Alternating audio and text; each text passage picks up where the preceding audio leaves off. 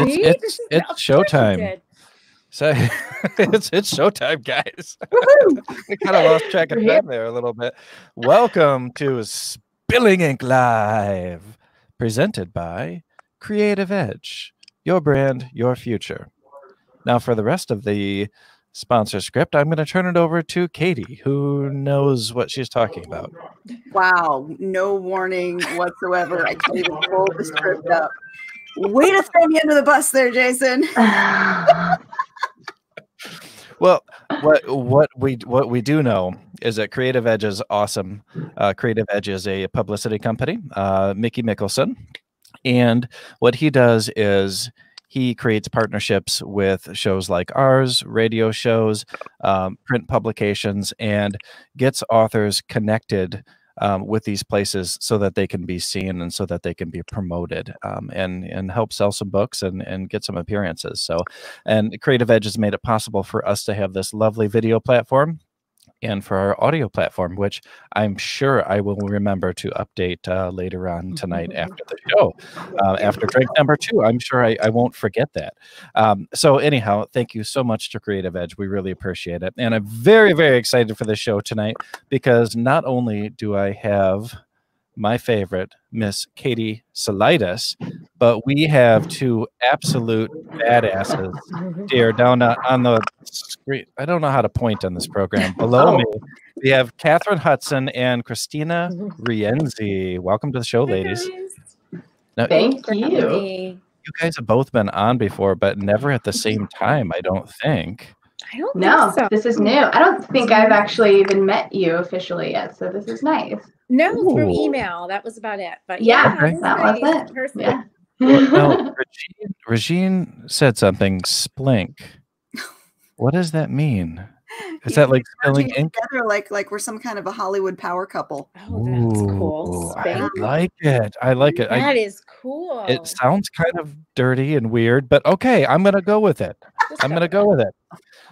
Yeah. So, and I was saying before we went on the air that I'm really. What is that? What is that noise? Do you guys hear that? It's haunted. Mhm. Our Oh, street that was is like a haunted. truck going by. That was weird. Yeah. But so I've read all of these ladies' books, and they are all fantastic. So this is going to be an exciting show. And even though I know them, I'm going to have them introduce themselves to you. And well, let's do eeny, meeny, miny, mo. Catch an author by her toe. If she hollers, let her go. Eeny, meeny, miny. Catherine goes first. Okay. Glad we got that out of the way. Thank you Yeah, that was intense. for introducing myself. Is that Yes, that's what we're doing. excellent? Good. All right. I'm Catherine Hudson. I write dark fiction across the board, predominantly grimdark fantasy and dystopian sci-fi. I also most recently have been writing a lot more LGBTQ and queer speculative fiction. So that is the realm that I inhabit. What? You wouldn't write that. Ah. No. Try me. Big surprise, big surprise. And I have an upcoming book release. We were just talking about that too. So sticking that out there. Let's see, second book in my LGBTQ dystopian sci-fi Blue Helix series, Sleepwater Static, is out on May 26th. Ooh, that's soon. Yeah. Congratulations. It's coming. Thank you. Thank you. Yes. We're gonna talk about the Sleepwater series in more depth here. Rebecca, the comments already are getting fun. Sorry, but we'll talk about the Sleepwater series because I am a legitimate fangirl for the series. But let's let Christina introduce herself a minute. Sure. Christina Rienzi, and I write new adult thrillers in several different genres, from paranormal, sci-fi to domestic thrillers. My latest book was Among Us, which ended up being an Audible 2018 ACX University book that was used to help authors just come up with and work through the audiobook process, which was really cool, and also an editor select pick. So that was exciting. So I'm in the audiobook realm now, and I actually have a second audiobook, Winter Road, out of all my my 7 stories. 2 of them are audio. So I'm really excited about the Audible and audiobook world here, and I'm excited to be here. Thank you guys for having me. You're very welcome. And the audiobook for Among Us was phenomenal. That narrator was amazing. He was great. He Oh. was a pick from Audible. Really went on the hunt for a good one, and they picked. Well, they got it down, and then I went through and picked him. But yeah, it was a great pick. He's amazing, Lewis Arlt. He's actually an Emmy award-winning director and writer as well as an actor, and he does audiobooks. So he was a good one. That's Awesome. awesome. Can you share with us a little bit about the process of working with ACX? Yeah, it was really cool. Actually, I went through the process of going to Audible Studios and going and learning about how to produce an audiobook right there in the studios. And we did a video series. But yeah, for me, it was my first time. So I was kind of like clueless and nervous and had no idea what I was dealing with. But I will say that they made it really easy. And, basically the most difficult part, which is really about preference, because it is your book and you're picking, this narrator that's going to really be somebody who's telling your story, and you hope the way that you want it told with the right tone and the right passion for your characters, picking that narrator. And that's actually the piece of the puzzle that we went through in terms of having the education series was really about picking the narrator. And I will say, when you go on loading your scripts, all of that stuff, the technical stuff is really easy. It steps you right through on ACX. There's no secret or mystery there when you go on the platform, but the hardest part is picking that person. And it takes a lot of time. It took a lot more time than I thought. It was listening to auditions and really just getting a feel for it. And I think at the end of the day, the part that you really are focusing on, which you're not thinking. I mean, at first it's so exciting to hear somebody, right, that's reading your book. But at the end of the day, what you're really trying to do is find somebody that captures your characters and your story the way that you want. And it's about a feeling. It's just knowing. And I will tell you, I listened to a ton of auditions, and I just knew. It was one of those things where I got down to the top 5, and I was like, I just knew. Like, I heard him, and the minute he started speaking, I lost my breath. You just go, this is it. I think this is the one. And I just listened to the other ones, but it's just, you know your story, you know your characters, right? So, yeah, I mean, that's the part I think that takes the most out of you, because you're really, it's not just, like a black and white step-by-step process. That part's easy, but it's picking that person. It's an emotional experience that I think every author should go through. Now, would any of you ever pay an audiobook narrator, or do you go only for 50-50? I have paid my audiobook narrator for, he narrated the first book in the Unclaimed trilogy, Sanctuary of Dellen, and will be narrating the Blue Helix series as well. And he's also gathering a cast to do character voices for these. Holy crap. Yeah, so it's going to be really fun. Wow. And he also happens to be a friend of mine from high school. We reconnected because he read my books and wanted to be a part of it. That's exciting. So yeah, it's really, really fun. And so far what we've worked out, so it's been, I guess, private business. We haven't gone through ACX, or I have uploaded the files that he sends me to the different audiobook platforms, but that's the only way I've done it so far. And that worked out very well for me. And I also totally I think the experience of interviewing narrators for my own work would be grueling, and also really exciking, and I would probably cringe a lot. Which I do anyway. I mean, sometimes the idea of reading my own work out loud myself makes me cringe, but I work through it. Yeah. I had an audition once that was a a British woman reading for one of my books, and I wanted her so badly to be the producer, but I couldn't because it wasn't based in the UK or anything. It was all Americana. So, but I was so mad because she was amazing, and I love that British accent so much. Oh, sad days. So now you have to write a book for a British accent. Oh man, I feel like that might be a disaster. Yeah. It was the universe telling you need a British book. Yeah. And then she'll be there. She'll be there waiting to narrate it for you. Perfectly. Get on it, Jason. Get on it. Well, Regine has a question that I was actually going to ask you, Christina. His question is, what's a domestic thriller? Good question. So a domestic thriller involves a family. So it has to do with relationships. It's really like a relationship thriller. It would really be either between a romantic relationship, so husband, wife, boyfriend, girlfriend, a family, sister, siblings, children, and parents. So anything that has to do with family and or like close relationships. And it is dealing with something extraordinary that happens in an ordinary situation in like an ordinary course of life, and then something extraordinary happens. And that's where the thriller piece comes in. Okay. I gotcha. I like it. Now, I know that I asked you this before when we recorded for The Raven. Oh, wait a second here. Before I ask my question, Go Indy Now has a question here. What characteristic in an audio narrator were you looking for when choosing? Tone, pace, the right inflection on your words, or something else?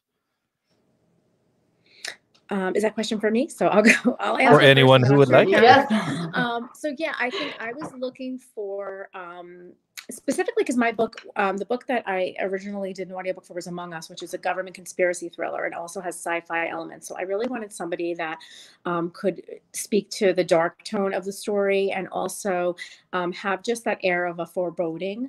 And that was really going to be blended through all the characters. And I also wanted somebody that could do women, females and males, the voices of my characters well, and had a sense of being able to do young and older, because I had all different ages in my book as well as gender. So I was looking for that. But technically, really thinking about like when I'm listening to the voice specifically, I wanted somebody who had just a strong, foreboding, dark tone to the whole, really set the stage of the whole story. And I think, Jason, you listened to it, and that Lewis did a fantastic job with that. No matter what character he was playing, you felt like you were in a scene, like you really felt like it was just all around you. Like I wanted to be there. I wanted to be there in the story. And that was really important to me. And many of the narrators did a fantastic job, but missed it a little. I mean, I'm talking by like a sliver. Yeah. And it was enough of a thing that was noticeable enough to me when I heard him. See, I didn't know what was missing until I heard him. Okay. And when I heard him, I'm like, that's what I haven't heard. That's the magic right there. And I couldn't pinpoint exactly what it was, but I knew that he knew every one of my characters so well, and he got it. It was like my intuition I just knew. And that's something that you know your characters well enough that you know what you might not know exactly what it's called at the time. You could put it out there and say, oh, I want this kind of tone and this kind of accent, this kind of attitude and all of this stuff. But until you actually hear it come through and it's your character that you wrote, it's just a feeling, you gotta feel it. Yeah. I think it's that's that X factor that, they can do everything perfectly, but there's that one variable that's up in the air, and if they can nail that, they nail it. I love the dark and foreboding. My words already, after only one drink. Have another drink. Yes. Exactly. And that's what I look for in all my narrators. Only with female voices, and I love all of them that I get auditions from. I really do, because everyone does such a great job. But yeah, there's always just one or two that's like, oh yeah, they're really, I mean, you can tell they really read the manuscript. Yes. And they're like, they're connecting with it. Well, when you write though, we talked about this a couple shows ago. When you write, sometimes you hear the characters in your head. Yeah, sure. And so when you write it, you write it with that in mind. Sure. And so there's got to be that element of the narrator is reading it and reading that same character voice you heard in your head. Yes. And that was what was hard, because what's in your head, and if you don't hear it, you're like, and I don't want to put, you don't want to totally discredit somebody who isn't getting exactly what's in your head, because it's not your head, it's their head. But I think when you find that right person, they got that. It wasn't exactly, there were some that weren't exactly what I was thinking, but they were close enough and they were good enough. But it's the emotion. It's like I go strictly on intuition and emotion. When I took a breath in when I heard it, I'm like, this is the one. Like, I didn't really even need to hear anything more than the first page. And I'm like, and I listened to the whole thing, of course, but you just know, I'm like, it's him. I just knew. I just trust, and I trust my gut. That's a huge thing for me. I trust my intuition so much. So you have to just, trust that you're picking the right person for your book. I have a question for all three of you, because Christina and Catherine, both of your recent books have kind of large casts in them. There's a lot of characters, and Katie, you've written so many books that you have a gazillion characters. When you're actually writing a novel, and this is for anyone who wants to pick it up, how are you keeping track of your characters and their voices in your head and staying true to them? Because I will, if I put something down for, a couple weeks or a month, and then I tried to get back into it with a character that I was like, oh my gosh, I've forgotten part of this character's voice or something like that. So how do you keep yourself going if you've got a big cast of characters, and how do you keep them straight? I feel like I won't have a very helpful answer, because I don't do anything specific. I have had, a few sheets of listing off the characters, but it's always to remember their name in the beginning. And the minute I remember the name, the minute I have them there. But I always try to, as much as possible, make sure that every single character I'm inserting into a piece is there for a reason. That the scene would change, or a minor plot point would change if I took them out, and that applies for the 24 different people who showed up at a party.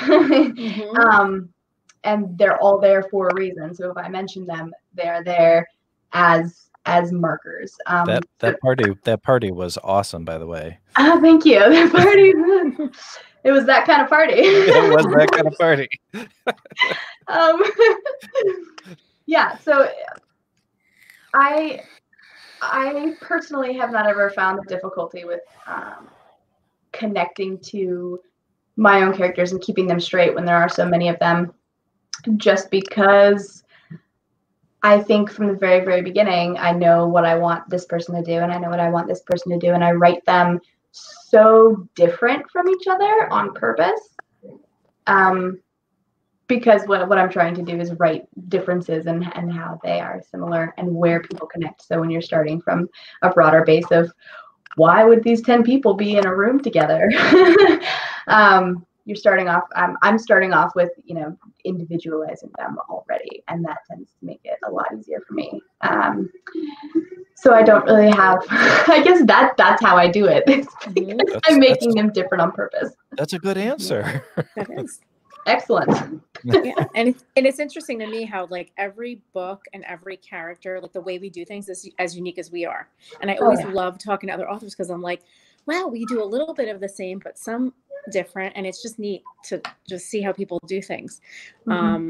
And just for me, I mean, I'll go specifically with this last book, although I do everything the same way. I think of what kind of personality they have. I come a lot. Well, my background is in psychology, and so I come in with that in mind. So I always think of the psychology of the person, what kind of person they are, and I don't go into a character sheet or do too much of that.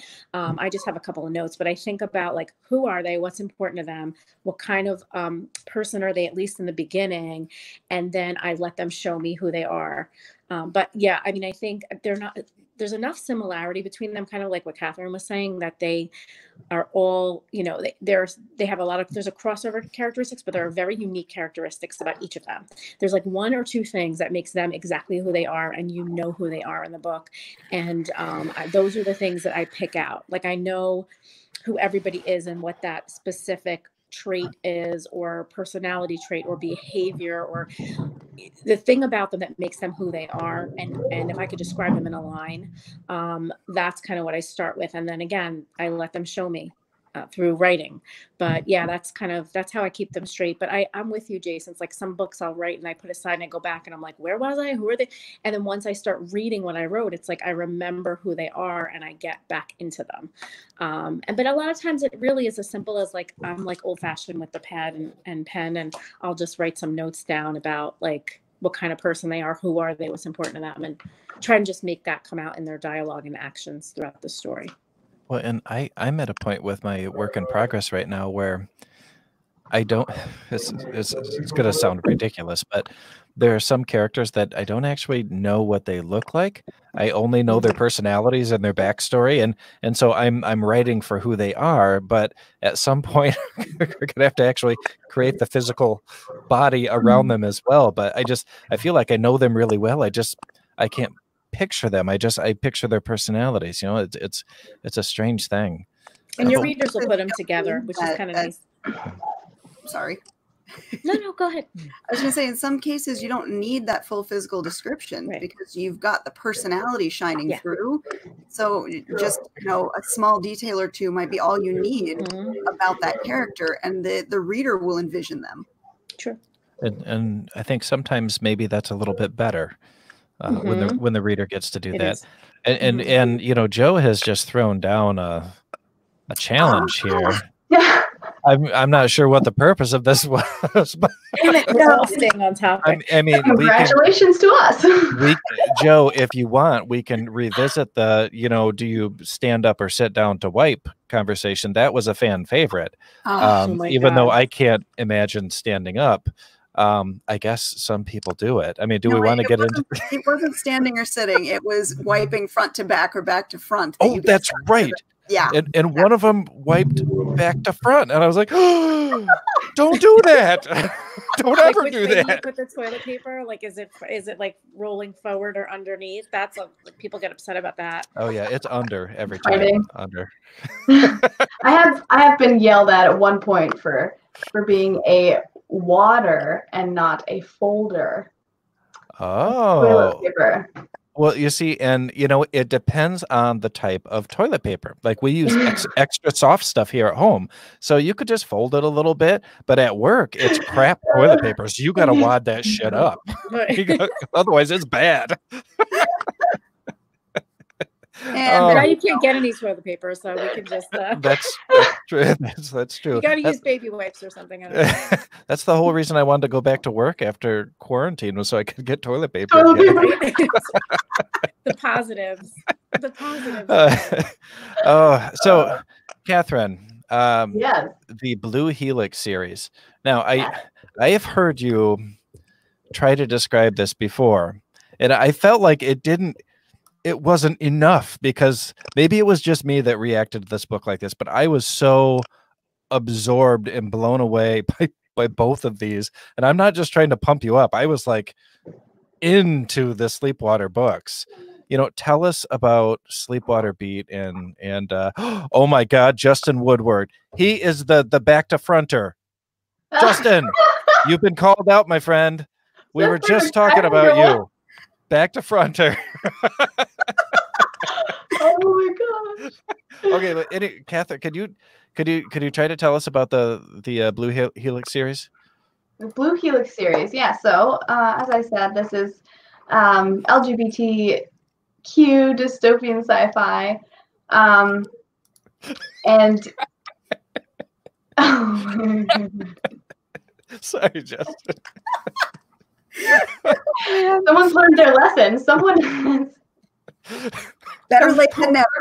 Yes, the poop doesn't need to be there. Who knew? So, anyhow. Okay. See what Joe started this. It's all Joe's fault. Okay. We're having a serious conversation, people. Come on.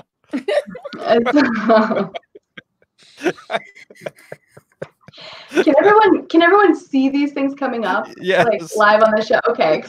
Otherwise, there are a bunch of people sitting here like nothing. And that our audio audience for our podcast is why we just burst into 5 minutes of straight laughter for no reason. Yeah, I'm not reading them all. All right, back on topic. We can do this. Okay. All right. Excellent. Where was I? You were talking about Blue Helix. Yes. So this is my LGBTQ dystopian sci-fi series. Book 2, like I said, is coming out very, very soon this month.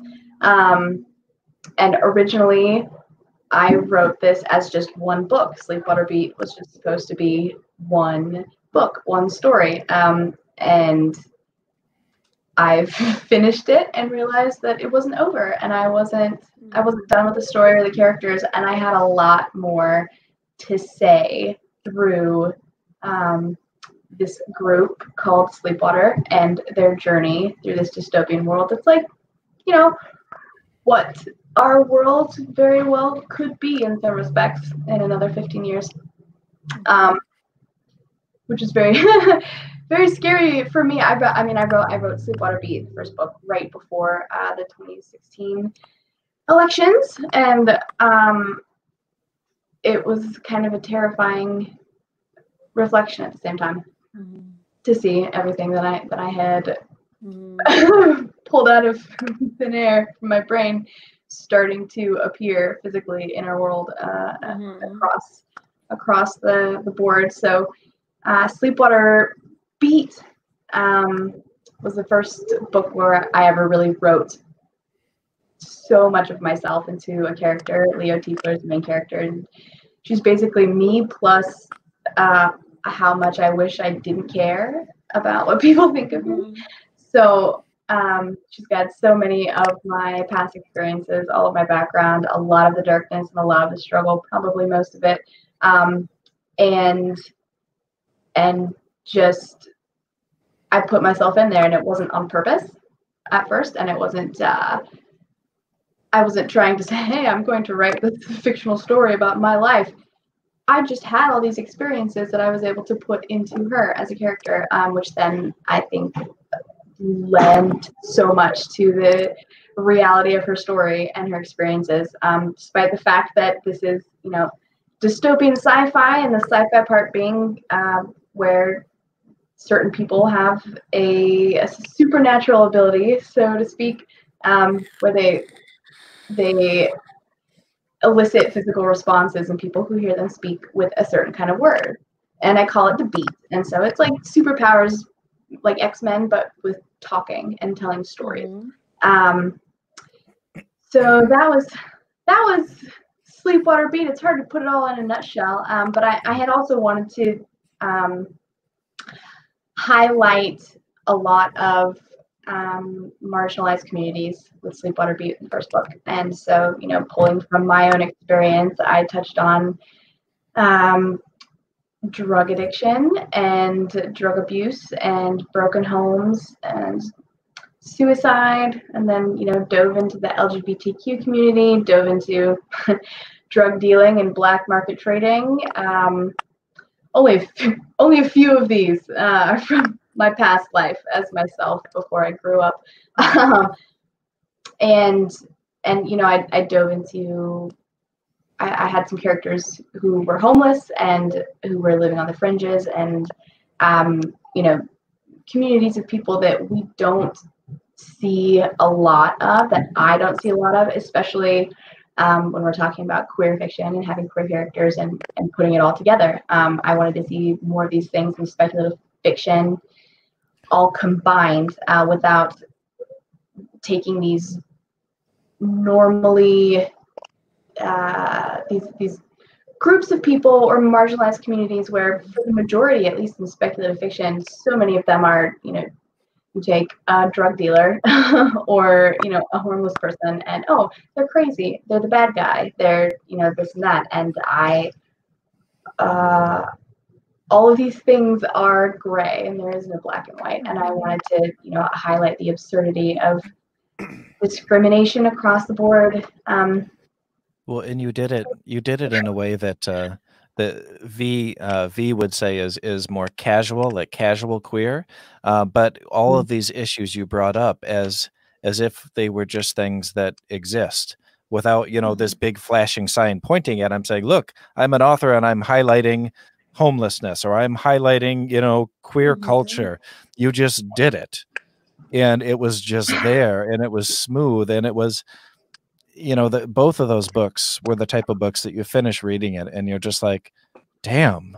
And it's like something opens a little bit in you, because you've learned something and you've actually experienced something. And I've got to tell you guys, I mean, anything you could want out of a thriller, you know, you've got sex and violence and darkness and great emotional stuff and incredible characterization and connection between the characters. And it's just, they are beautiful, beautiful books. So if you haven't read them, man, you have got to, because it is mind blowing. It really is. Oh, thank you, Jason. I love to hear that. That's wonderful. That makes me really happy. And I will say, as you have noticed, because you have read both books, book 2, Sleepwater Static, is quite a bit different in pace and high octane activities. Sleepwater Beat is explosions and fistfights, and Sleepwater Static is languishing. Can we say mind fuck on this show? Have we ever said that before? Well, no, we just did. So there you go. Okay, Yeah. well, so now we've said it. Yes. yes. But good, excellent. I'll take that. If that's what they are, then I'm doing something right. I'm doing something right. It was really important for me, I think, which is part of why I wanted to advance this series and continue the story beyond the fact that this story wasn't finished after Sleepwater Beat, was because I realized that I had left out an entire community of marginalized people when in Sleepwater Beat I didn't approach race at all. And I had one Chinese American character, and that was about it. And you delved more into socio and societal issues too in Sleepwater Static, as well as racism. But oh man, I mean, I could seriously talk about this book for a long time, because I know I wrote you a whole page on my thoughts on it. But I'll tell you what, the things that you described were so, the things, how you wrote it, how you wrote your subtle racism and not so subtle racism and discrimination was so much like people that I've interviewed have described discrimination to me, because I've never experienced that myself, but it was just so frickin' spot on. And I don't know if you did a crap load of research, if it was all just from inside your head, but it was, I mean, yeah, good stuff. Yeah, thank you. I definitely had a sensitivity reader, and quite a few beta readers, because I wanted to make sure that I wasn't crossing the bounds. But very much like Bernadette Manny, his main character in Sleepwater Static, I have spent time living in the South. My husband's from South Carolina, and his whole family lives there. And we lived there for several years, and we were married there on Who's screaming? Everyone can hear my child. It's bedtime. And my husband's taking care of it. We can ignore the screams. Doing a great job.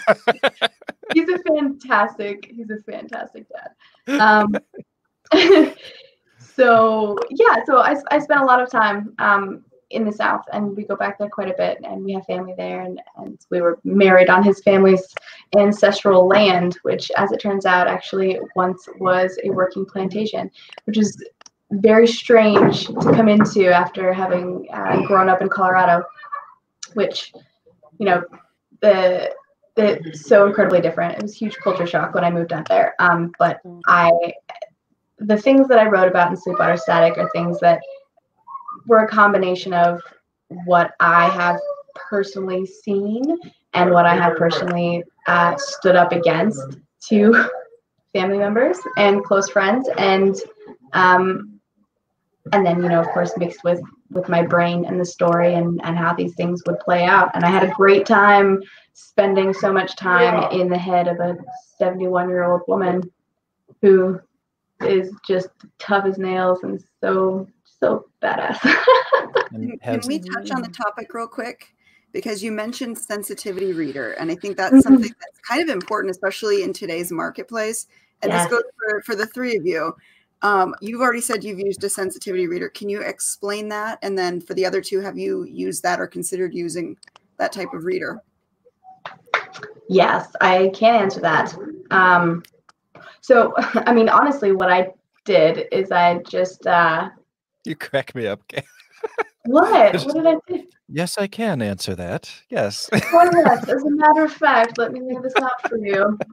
You will be entertained, maybe. I just put a shout out on Twitter, actually, that, you know, with a few well-placed hashtags that said, hey, I'm looking for sensitivity readers. These are the characters that I have and their characteristics that are beyond my personal experiential knowledge base. And I had quite a few. And then I actually had a pretty decent response. It wasn't overwhelming. I had to go through so many, but I found a fantastic company. They do editing and sensitivity reading, and that whole entire process with you know, checking them out and getting a quote from them and looking through the different sensitivity readers that they had who worked with various topics and were searching for various topics and had, you know, wide range of expertise. It was really great to see, because this was the first time that I had been writing so far outside of the realm of what I had personally experienced myself. You know, I mean, I wrote everything about the main character of Sleepwater Beat came from me, and I knew that it was all authentic because I had been through all of it. And the only things I have in common with the main character in Sleepwater Static is that I'm a white woman who has also lived in the South and given birth to a child. I mean, there are a few other things, but that's really the majority of it. And so, you don't think your the beat is similar? Anything like that? My beat, well, if we're talking about when you're reading my book, she is the best beat ever. Sorry. Bernadette's superpower, now that we're talking about this, inside joke, I guess. She when she spins a beat, she makes people physically and sexually excited, and they can't help it. Oh yeah. So it's something that she uses very much to her advantage and very much to her downfall, as you shall see. Rebecca, did you hear that? Did you hear that beat? She can make people go through it. And I mean, it's both wonderful and horrible. That's all I can say. It's just mind-blowing. The first time in Sleepwater Static, and I was like, holy shit, Catherine, what is wrong with you? And then at the same time, oh my God, I love you. Excellent. And that's where I want to go with these books. That's where I want to take it to the place of like, what happened? Okay. But back to sensitivity readers, because I do think that's an incredibly important thing for authors to reach out to as a resource, because the last thing we want to do when we're writing diverse casts of characters is to that just totally distracted me. I absolutely lost my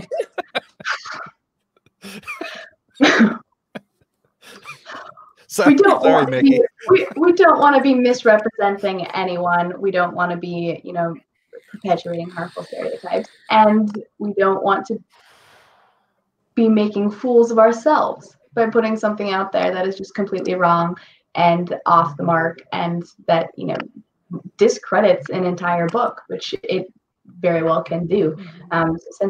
Sensitivity readers are incredibly important, and it absolutely made my day when I got the feedback returned from my sensitivity reader. I can't say that. And she told me that everything was great, and even picked out like 6 different things that she thought I had done especially well that she had never seen before, or that I had gone the other direction of scenes or character arcs that particularly frustrated her a lot, and I was really happy about that, because I cried a lot writing this book because I wanted it to do exactly what apparently I think it's doing.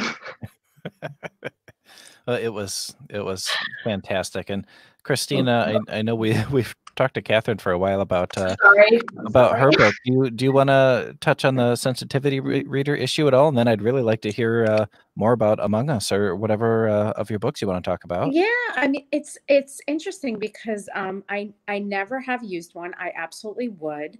I think it is important, and all the points Catherine made are good ones. And I think just, over the last couple of years, especially just having been pregnant and having a baby, like I haven't been writing or even doing as much as I want to do. I know we all have these goals, and mine have kind of like fallen to the wayside with the baby, but certainly, the way that just the way that things have changed in terms of what services are available to authors and things that authors are thinking about. I'm so proud to be a part of that community. And I think this is something that falls in that category where, years ago, we just go about writing and you're thinking, oh, I need an editor, I need anything. And you're not doing anything purposely or even trying to, I mean, of course you don't want to offend, you want things to be authentic, and you're trying as hard as you can. And listen, we're human, we make mistakes. And I'm sure there's something I've written about something, and it probably is New Jersey that's offended somebody, and I live in New Jersey,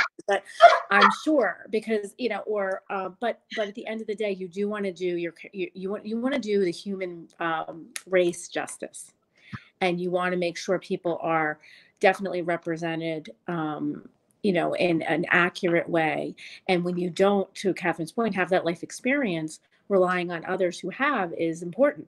So I absolutely love the idea of using that. I would absolutely use one. I think my goal is always to entertain and inspire. I don't want, maybe get scared along the way too, but I absolutely would never do anything that would be purposeful to offend anyone. And so I'm always open. And I am just one of those people, just because I don't know if I like to torture myself or what, but I'm open to like all the negative, bad feedback that anybody ever had. It's like my skin is really thick and I just want to do better and better and better. And I think having a sensitivity reader and people who can give you honest feedback about your work and being able to say, you know what, I need to fix that.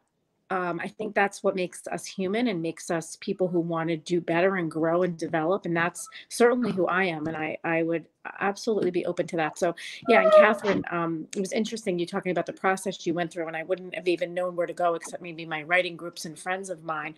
But I love the idea of a company that does this too. And that's important for authors to know, like, hey, if you can't find somebody, because listen, we're all so busy. Everybody's reading other people's stuff. I mean, people have day jobs, we have families, like there's so much going on. Like to have a company that you can actually go to is great. So I'm glad you mentioned that, because that's something I never would even thought was out there as a resource for us. So, Katie, what about you? Have you ever used a sensitivity reader or thought about it?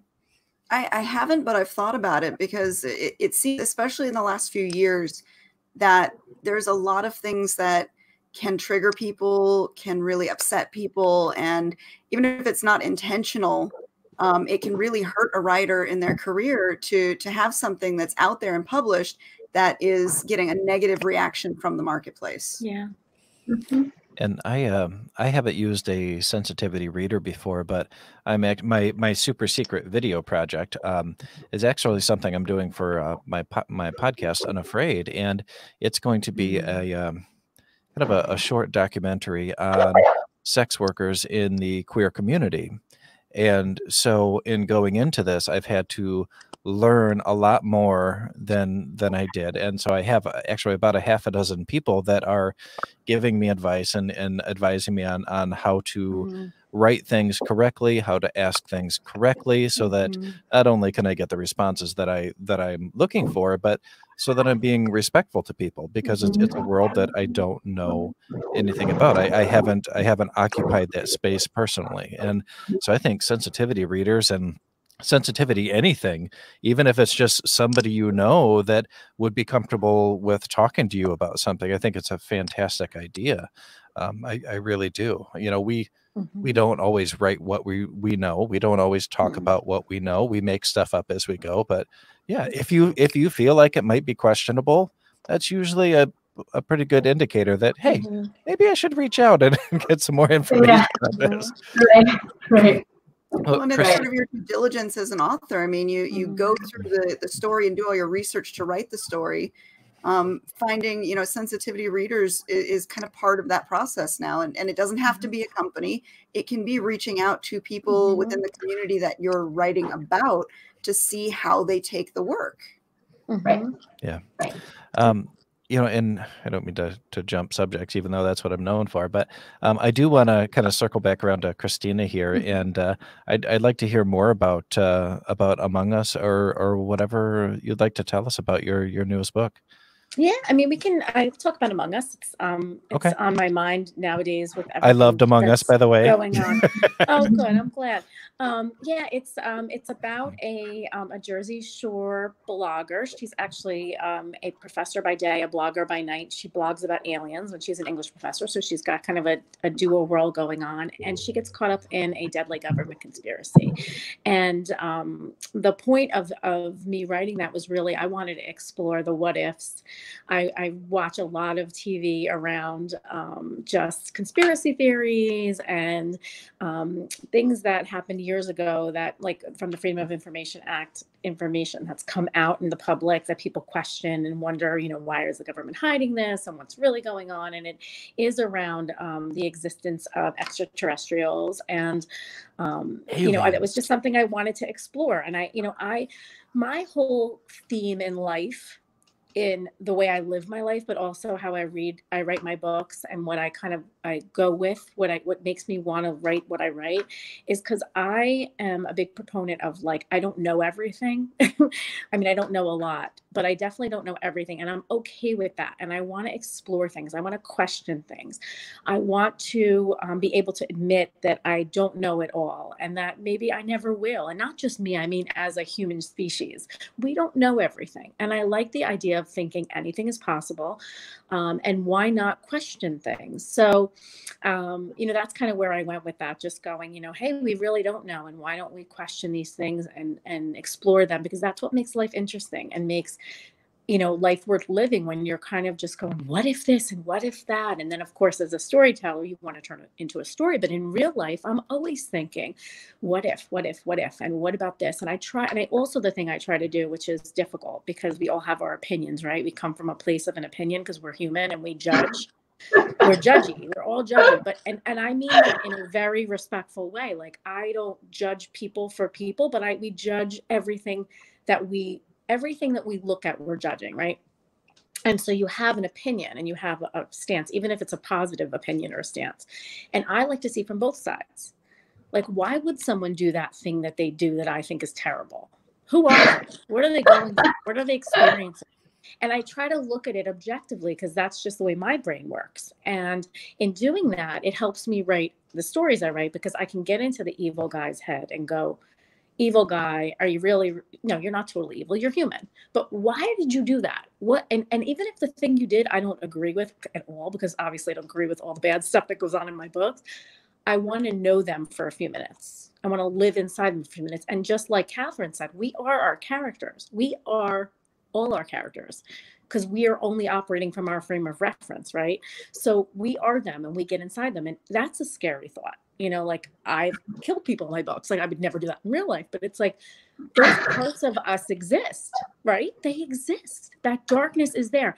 And it could be, for me at least, the way I see it, is as a way of dealing with things.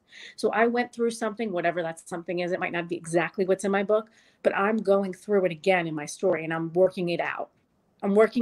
It's like my therapy, right? And I hope that if somebody reads a story and goes, I'm working it out too. So that's kind of the stance I come from. But yeah, this whole book was about the truth. Do we know it? Should we know it? You know, do we and should we? And if we did, are we okay with it? Like, do I really want to know? Yeah. I mean, I'm going to say I want to know, but then the other part of me is like, I don't know. You know, the human in me is like, I don't know that I really want to know that. Like, I do want to know it, but do I? Like, so I'm volleying with myself all the time, because the stuff I think is so cool and interesting and awesome, if it actually happened, I might freak out. So it's like, Well, that's where I want to go in my story. I want to pit somebody against themselves.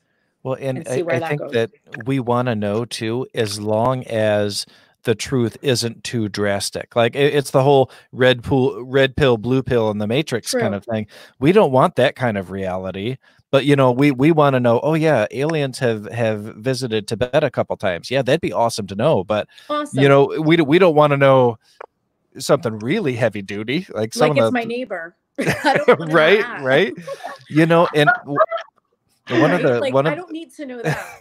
But I need to know, like, that's kind of cool. Like, oh yeah, but like, not that they're running the government. Like, I don't want to know that. Well, one of the things that I thought was really cool too, and Among Us, is that we weren't just you know, living through our main character, our blogger's point of view. Is that we did get to see, and I can't remember her neighbor's name, but we got to see Lou. We got to see some stuff from Lou, and then also from the bad guy, and I thought that really added a lot more intrigue to it, because all of a sudden, boom, we're in his head, and I'm like, uh-oh, something bigger. As soon as we got in his head, I knew something bigger was going on, because like she wouldn't be showing me this unless, unless something serious was going to drop. So I thought that was a really cool thing, and I think that it also kind of blurs the line between what people think of as the good guy and the bad guy, because you know, really, it's just about perspective, you know. And we've talked about that here before, you know, whose perspective are you looking at it through? Well, yeah. And I wanted everybody to be a little bit of both. And there were some that were obviously more than the others. I mean, you need an antagonist, but some were, you know, part antagonist, not completely, you know. But yeah, it's just because we're all more than three-dimensional. We're like a million dimensions, right? And there's so many levels to all of us and who we are and how we show up in the world. And I want my characters, as best as I can, and it's not an easy feat, as we know as writers, to show that.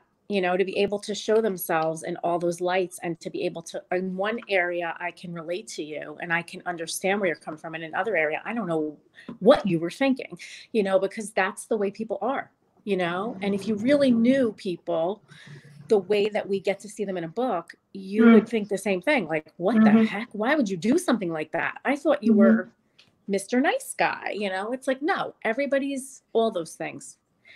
Some to more extremes than the other. So yeah, that's kind of where I wanted to go, and doing it through the lens of something that was intriguing and terrifying was my way of kind of dealing with that. We don't really know who people are, and we don't really know the truth. Yeah.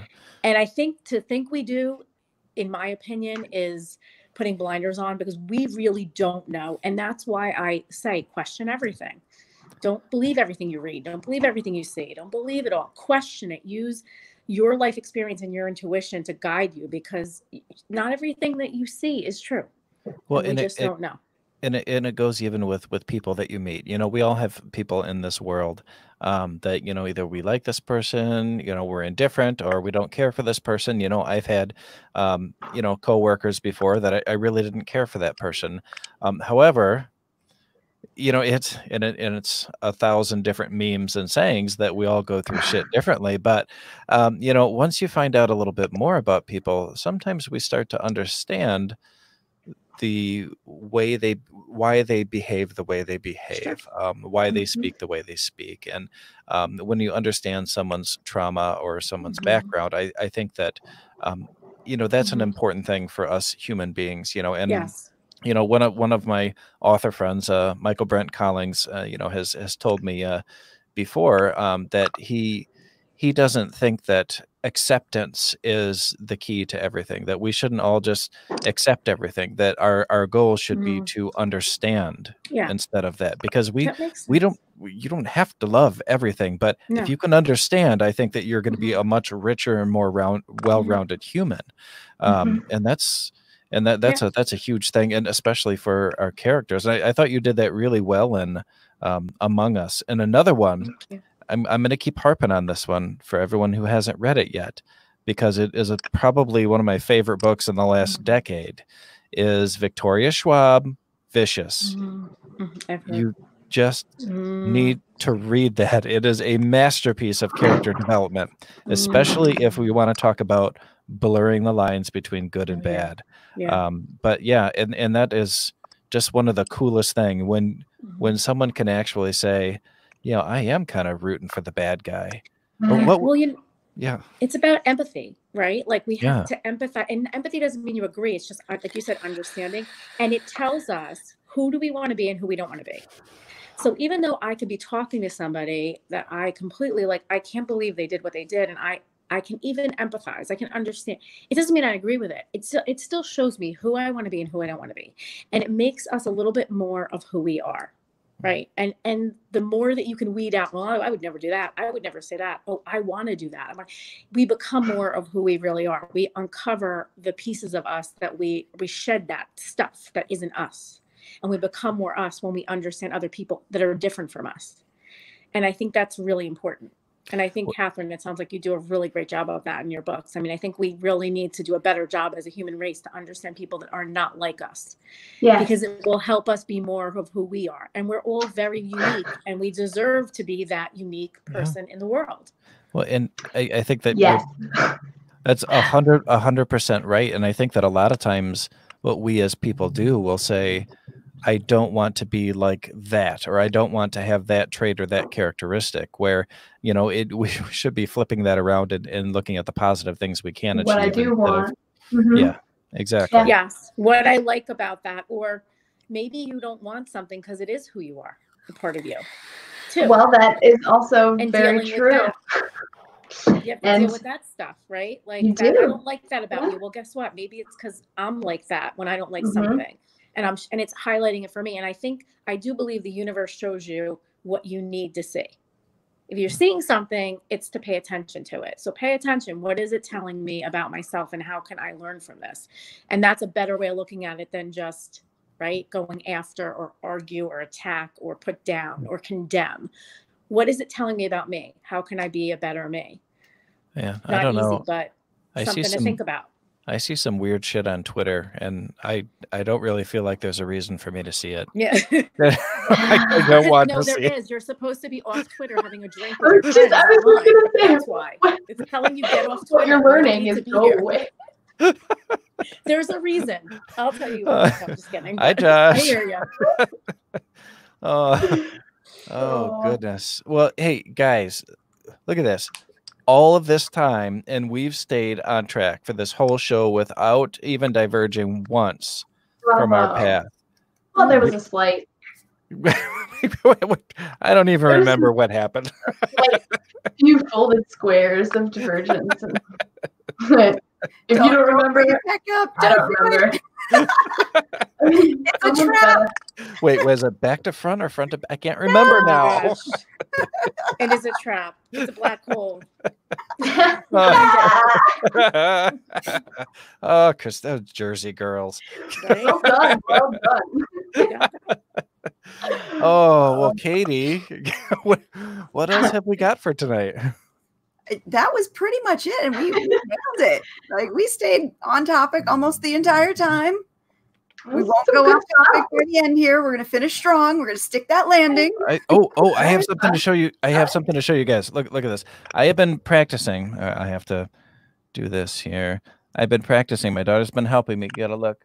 I've been practicing with eyeliner, trying to get it just above my lash line.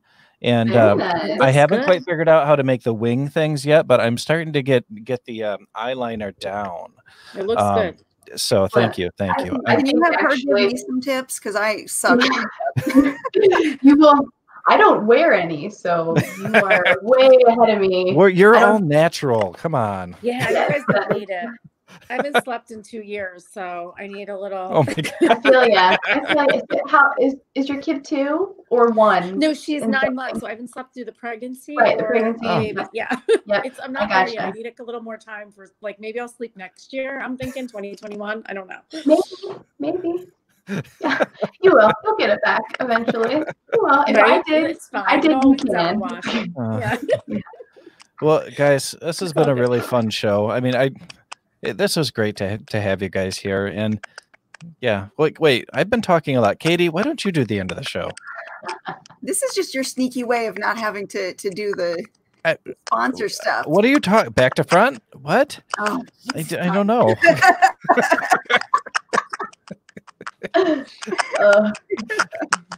Well, you have all the personality, Jason. People oh my goodness, that is not true at all. Well, and you know me in person. Katie came and lived with us for a week, and she knows I will just sit on the couch and watch Brooklyn Nine-Nine for hours and not speak to anyone. Best weekend ever. Oh, so good, so good. Well, guys, it really has been wonderful. Thank you so much, Christina and Catherine, for coming on the show tonight. Yeah, thank you guys for having us. Yeah. And thank you. You guys are always welcome. Yeah. And thank you, Mickey from Creative Edge for hosting this and setting us up with all of our wonderful guests. We absolutely adore you. Thank you so much for all your hard work. And for everyone that's been watching and commenting and helping us out, thank you. Share it, like it, whatever you got to do, and we'll see you next week. Yep, we'll be back next week. Until then, bye, guys. Bye.